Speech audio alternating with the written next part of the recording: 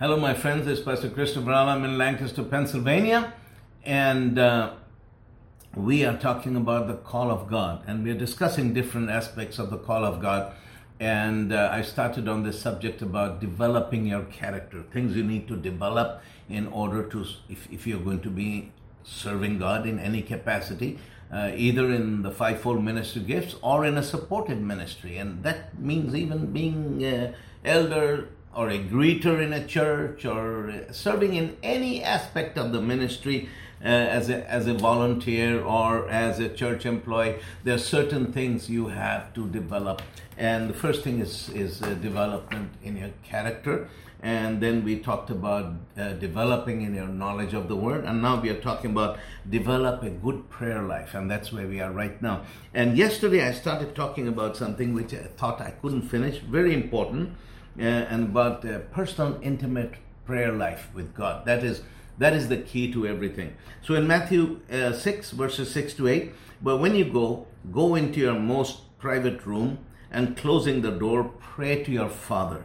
So he's talking about private prayer, who is in secret, and your Father who sees in secret will reward you in the open. And when you pray, do not heap up phrases, multiply words, repeating the same ones over and over again as the Gentiles do, for they think that they will be heard for their much speaking. Do not be like them, for your Father knows what you need before you ask Him. Amen. So anyway, he's talking about private prayer because he's saying that you go into your most private room in your house and closing the door, pray to your Father. That means you get alone with God. Okay, so that's what he's talking about. Going to your private room, the most private place in your house, and you shut the door. That means you're alone with God, and then you pray. Pray to the Father. Talk to the Father. And I started talking about that yesterday, but I want to continue in that vein now. See, the thing is that as I said, corporate prayer is a good thing. It's a powerful thing. But everything is based on that personal, intimate prayer with God.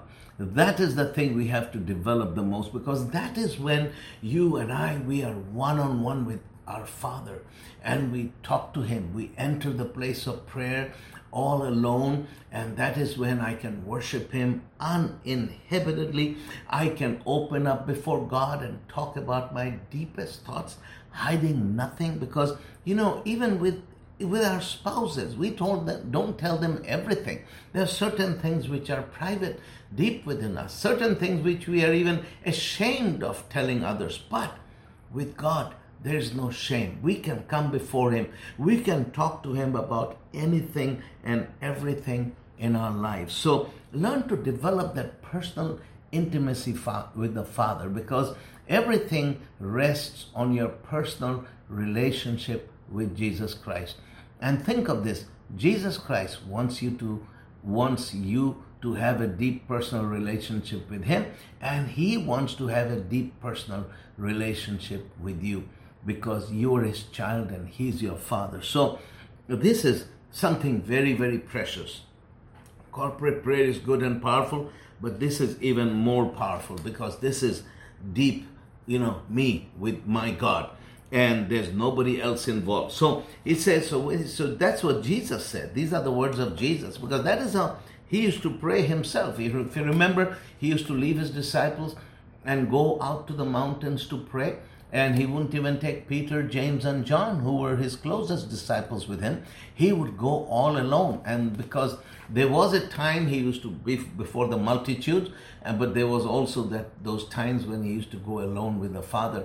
And that kind of time that He had alone with the Father, that is the kind of time that He wants you and I to have alone with our Father individually. So He says, but when you pray, go to your most private room, and closing the door, pray to your Father who is in secret. So that's in a secret place where you pray with your Father. And your Father who sees in secret will reward you in the open. So when you go to the Father and talk to Him about your more personal things and most personal things, and you develop that intimacy and that relationship with Him, when you talk to Him, when God rewards you and blesses you, He will not reward you and bless you in secret, but He will do it openly. Hallelujah. Now, let me just say this. God wants to hear your heart. Anything that you're going through, even the temptations or sins in your life and things that give you deep shame, things you have done. Remember, Jesus will never reject you. Never. Because everything that you have ever done that you bring up with him, he has already borne them upon the cross and he knows them already. But if anything, say for example, you're ashamed of things in your past. You know what? This is what you need to do. You need to go to Jesus in your personal one-on-one intimate time with him and tell him, Lord Jesus, this is what I have done. You know it already, but I just want to unburden my heart. Bring them up before him. When you have brought them up before him, then you say, Lord, now they are with you and I have just given them to you and I'm walking away from these things, and from now on, I'm never going to bring this thing up again. I'm going to bring up other things, other needs, but this one thing I'll never bring up again, because you have thrown it into the sea of forgetfulness. It is gone, because the Lord says, I will remember their sins no more. These are the things. That is how I call it doing business with God, one-on-one, because sometimes people have recurring things, and you try to tell them, listen, you're already forgiven, and they'll say, yeah, hallelujah, I'm forgiven, but then it comes back again, and then these are people in the ministry. These are people, sometimes they're pastors and evangelists who deal with these things. So I said, look, this is the biblical way to deal with them. Bring it to the Father. I'm not going to lay hands on you about this. I'm not going to pray with you about this.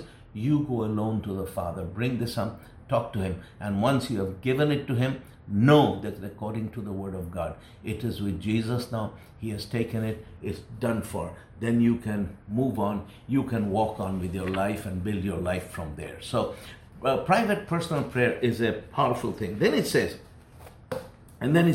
and when you pray, do not heap up phrases, multiply words, repeating the same ones over and over as the Gentiles do, for they think they will be heard for their much speaking. When I was a Muslim, we had prayers we used to pray, and there were words in Arabic. Of course, I didn't understand them. I do know a little bit of Arabic, but bits and pieces.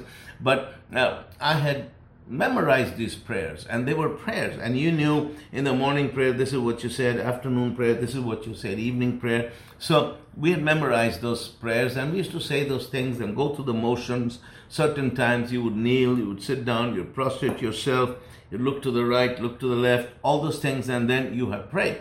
And what he's saying here is that don't just repeat phrases, heaped up phrases and memorized phrases, because the Gentiles, the heathen, think they'll be heard because they say these phrases again and again.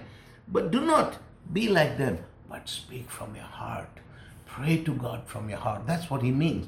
And then he says, for your Father knows what you need before you ask him. Now, this is interesting. If the Father knows before we ask him, why does he want us to go through this thing called prayer? Well, he knows what we want. But you remember, blind Bartimaeus, he was a blind man. And when he finally came to Jesus, Jesus could see that the man was blind, but he still asked him. He says, what do you want me to do for you? And Bartimaeus, he didn't say, oh Lord, make me more spiritual. Oh Lord, bless me. Oh Lord, help me. He didn't say that. He said, Lord, I want my sight. So there is something about faith and prayer where we are specific with God. And Jesus Jesus knew what Bartimaeus needed, but he wanted to hear it from Bartimaeus' own mouth before he met that need. So God knows everything that we need, but that is why we come to him, because the Father wants to hear from our own mouth what we need. And when we see it, we are going to have it. Hallelujah. So develop a good prayer life, and the foundation is develop a good time, a personal, intimate, one-on-one relationship with God, and have a good prayer life based on that. And every day, take time to talk to God. I talk to God. When I'm driving my car, I often talk to God. And when I'm driving my car, I talk to God. And as I'm talking to God, things come up in my heart.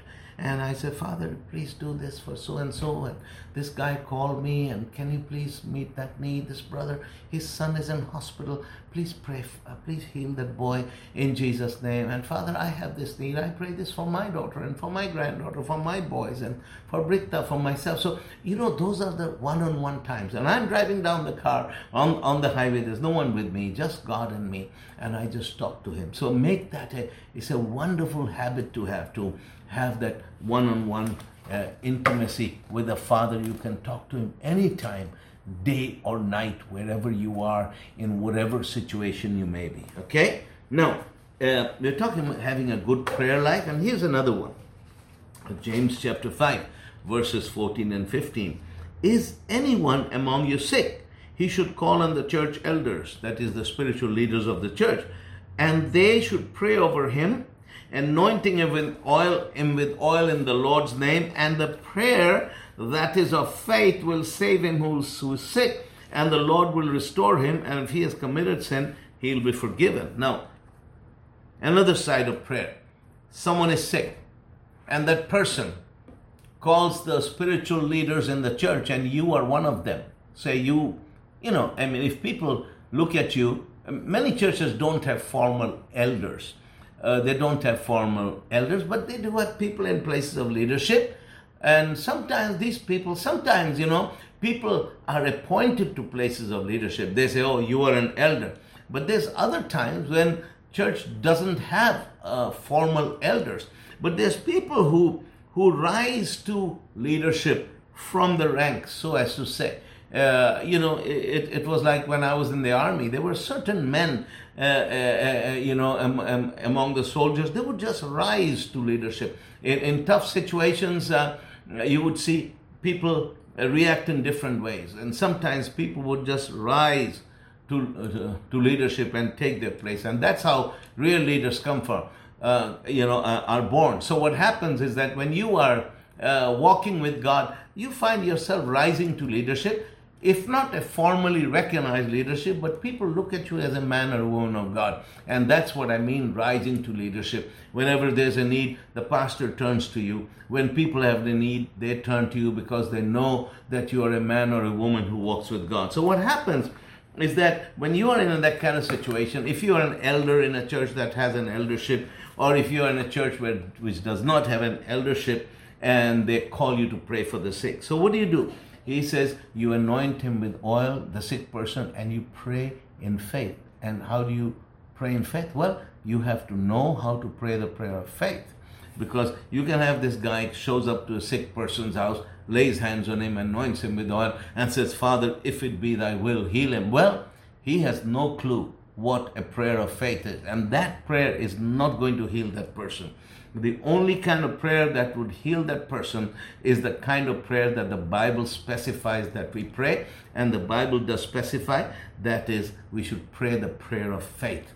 And the prayer of faith is that when we pray according to the Word of God, and when we have finished praying, we thank God that we have already received that which we have prayed for, because we have prayed according to the Word of God. And then we walk away from there thanking God that He has heard, and we have that what we have asked for. That's the prayer of faith. So that is why we all of us, we have to learn to pray the prayer of faith. Be strong in prayer. Develop our prayer life. So we know when to intercede. We know the kind of prayer when we are at a place of intimacy with the Father. We know how to pray when we are in a corporate prayer meeting, and we also know how to pray the prayer of faith over a person who is sick.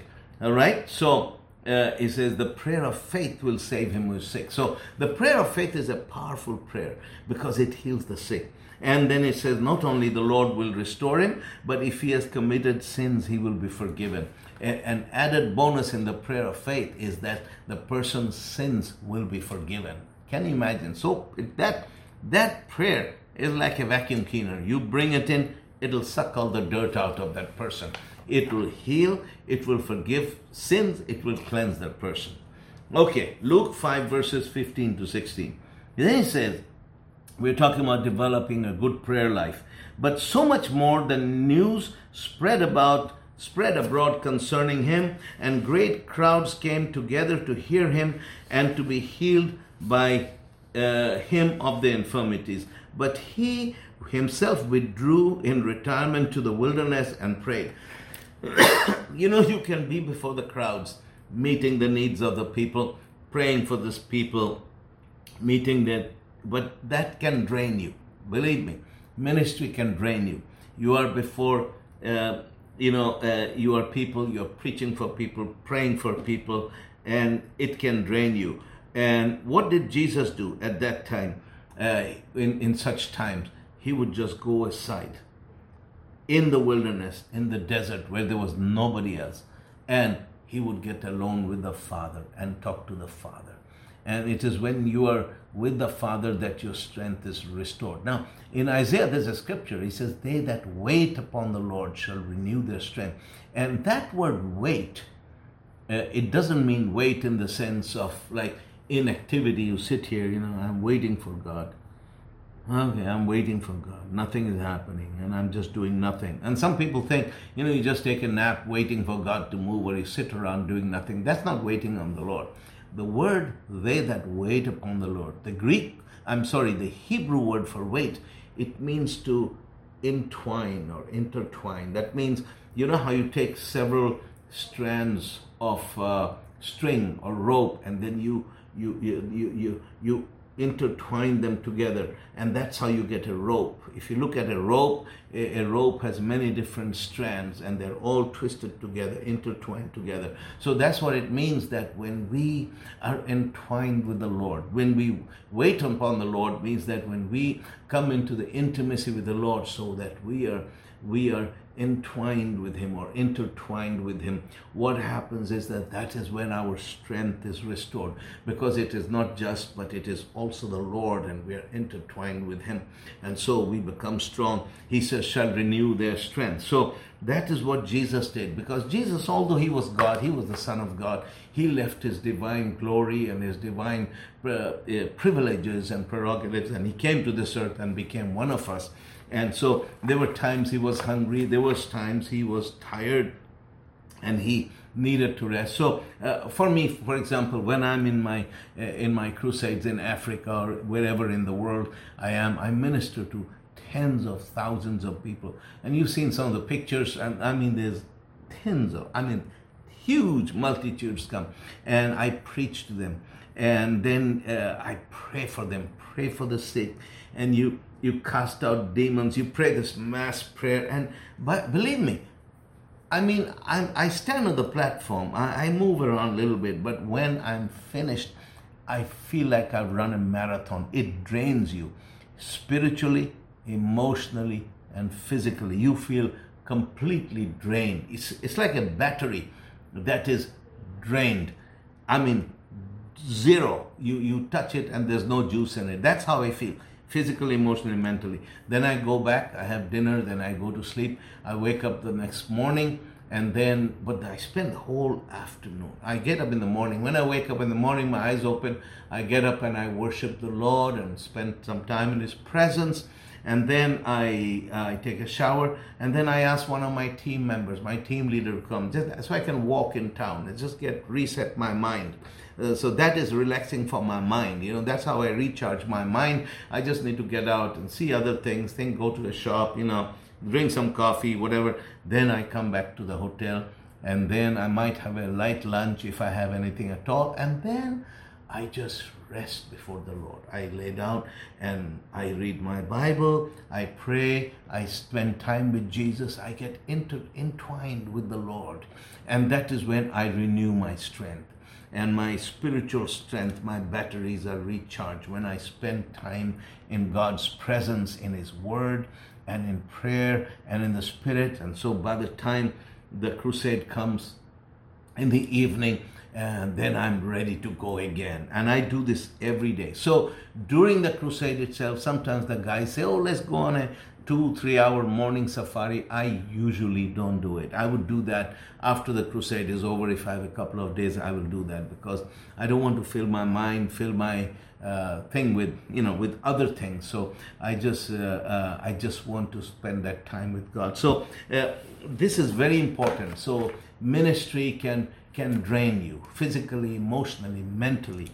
you are with people, you listen to people. And so what you need is not distraction, but you need to recharge. Distraction means you come home and you watch TV, and that's a distraction, but it doesn't recharge you. Reading stuff and watching a movie, it's a distraction, but it doesn't recharge you. And distractions to a certain level help. Yes, I like to break that routine and do something, eat something, take a walk. That's distraction. But what really recharges your spirit is prayer.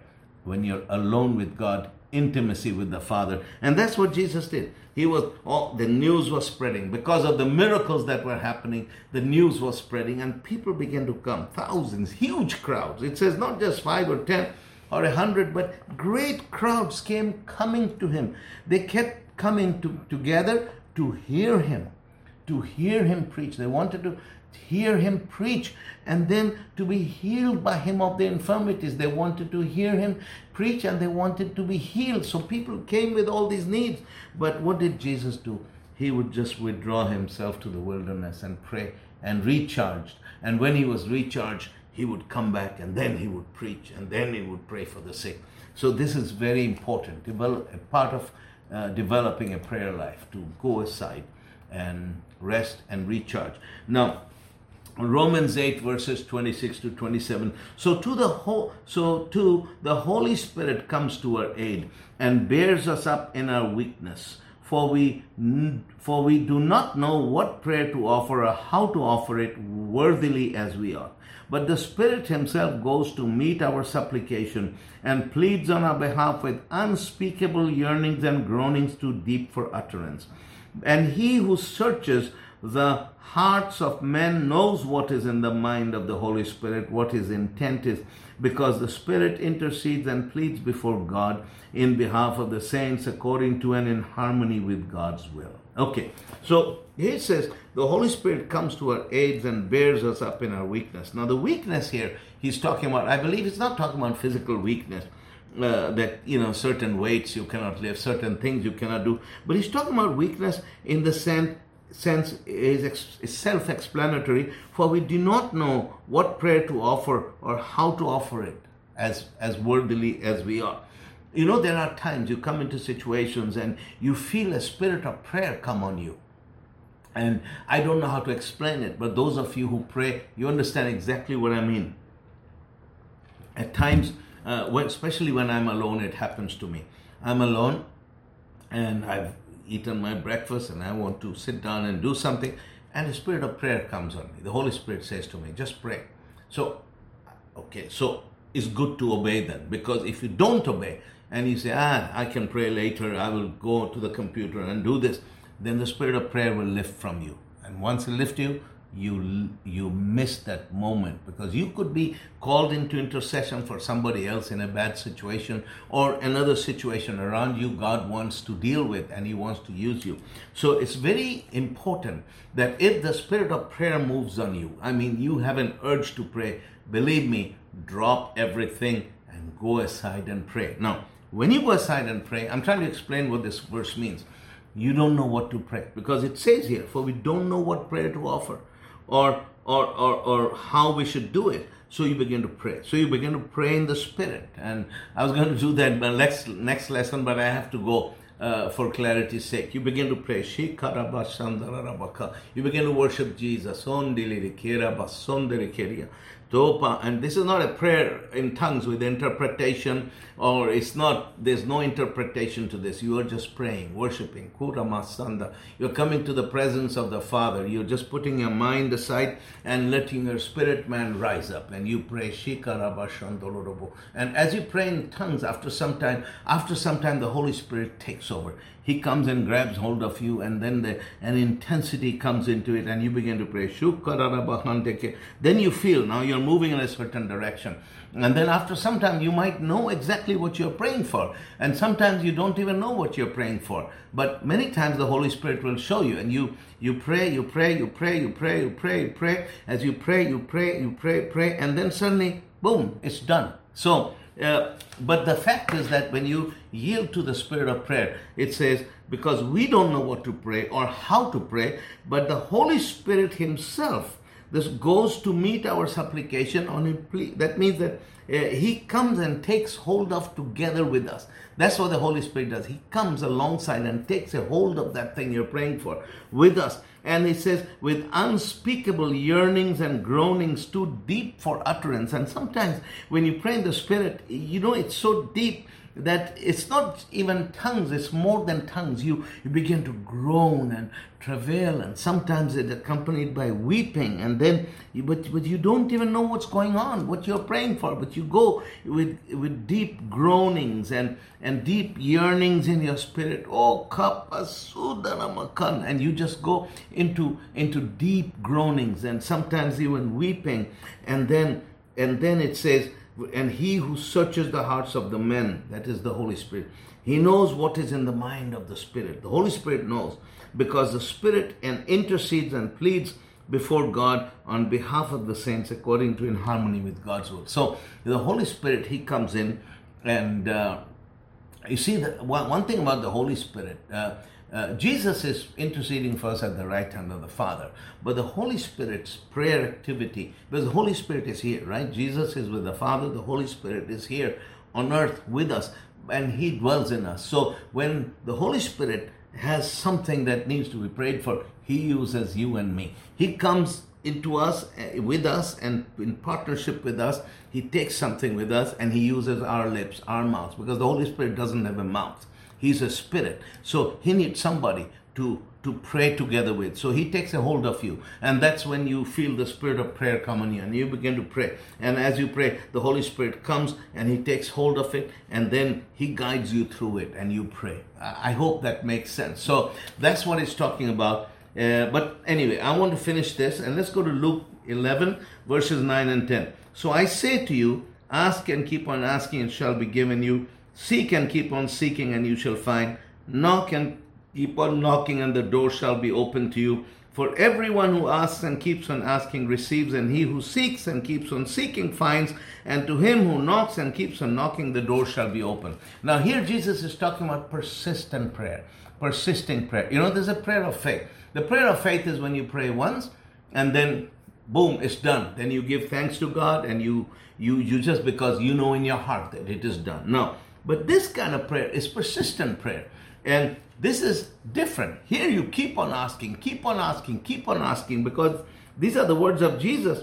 He says, where it says, ask and you shall receive. That word ask in the Greek actually means not a one-time asking, but a continual, persistent, non-stop asking. So what he's saying is that ask, ask, ask, ask, ask, and it shall be given to you. Seek, seek, seek, seek, seek, and you shall find. Knock, knock, knock, knock, knock, and the door shall be opened to you.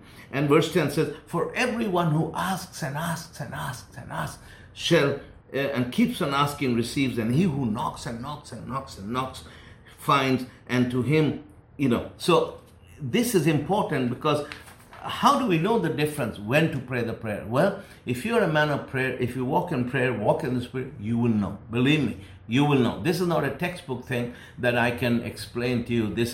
But if you are walking with the Holy Spirit and you are praying, then you know the times when it is time to pray once and to give glory to God and thank you, because at that moment you in your spirit know that you have broken through and the answer is forthcoming. So you give it to Jesus, and then you say, thank you, Father, that you have heard me in Jesus' name. But then the other times you pray and the Lord just says to you, no, don't let go of it. Just keep on praying until you break through. And that is when you ask and ask and ask, and you pray and pray and pray without ceasing. Unceasingly you pray, you pray, you pray, and boom, until you break through. That is called praying through. That's what the old Pentecostals used to call it. Sometimes you have to pray through. And here's the thing. These are things that you know only if you walk in the Spirit. If you're a Holy Ghost man and you're a Word man, you know the Word and you know the Holy Spirit, you spend a lot of time with God and you pray in tongues, you pray in the Spirit, and that is when you know the difference, because you're praying and the Holy Spirit nudges you. Or like I said, the Spirit of prayer grabs a hold of you and you pray with the leading of the Holy Spirit. The Holy Spirit leads you on through that process, and you can be interceding for somebody else, or it could be anything else. Or the times you pray one prayer of faith and boom, it is done. Or you go to just push through and pray through. All these things you will learn, but there's no classroom that can teach you these things. This is, I call it the school of the Spirit. Learn from the Holy Ghost, and that is how you learn as you pray, as you develop your prayer life with God. Amen. Well, may the Lord bless us all and use us for His glory. May our Lord Jesus be glorified. Let us pray together. Father, in the name of Jesus, pray for my brothers and sisters. Thank you for your hand upon all of our lives. Lord, use us mightily for your glory to be prayer warriors for you. Use us, Father, and bless our homes. Thank you for meeting all our needs, because you're good to us and to our children, our families, our grandchildren, and our friends, Father, our churches. Father, also, Lord, continue to speak to us through your word, through your Holy Spirit, and cause us to learn much from you. Teach us, Father, in Jesus' name. Amen. Well, God bless you, my friends. I'll see you again tomorrow.